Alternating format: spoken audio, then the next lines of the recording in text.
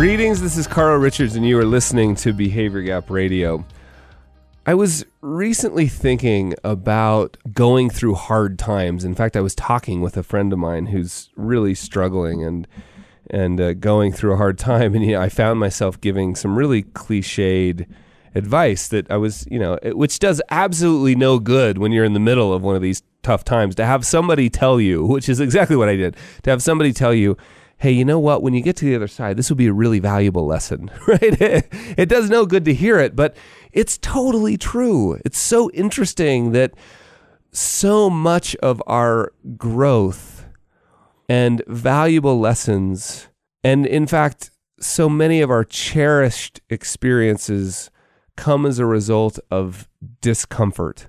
This applies, to me, it applies to skiing and climbing and motorcycling and all of those things, as well as it does to sort of hard work and spiritual growth.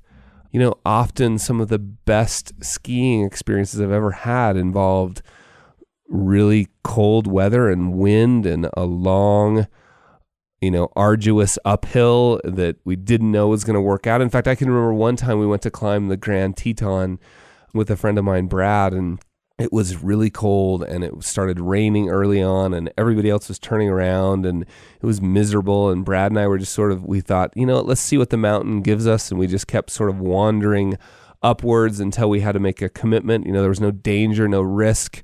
We could keep just sort of, we thought, hey, it'll at least be a good hike in the rain and freezing cold.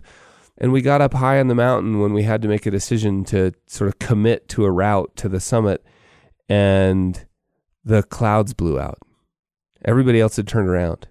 The storm blew out. It was blue sky and sunny. We had the summit to ourselves. It was amazing, right?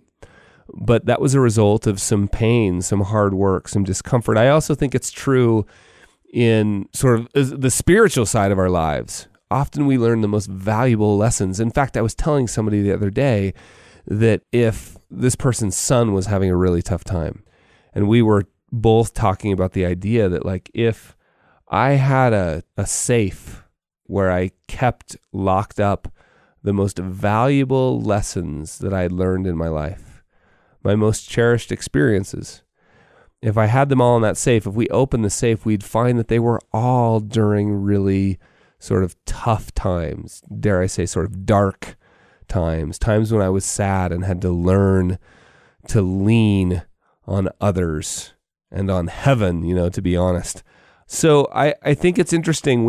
It's not that we go out seeking for tough times, although I do have a habit of doing that, at least with the little adventures I like to go on.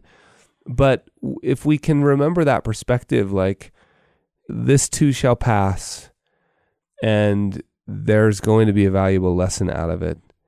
I don't know that it makes it any easier, but it certainly provides really valuable perspective when we're going through it. In fact, it's interesting, right? We often build things in our lives to help us avoid anything that might be even slightly uncomfortable.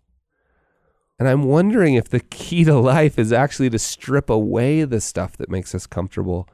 Maybe instead we should learn to be comfortable being uncomfortable.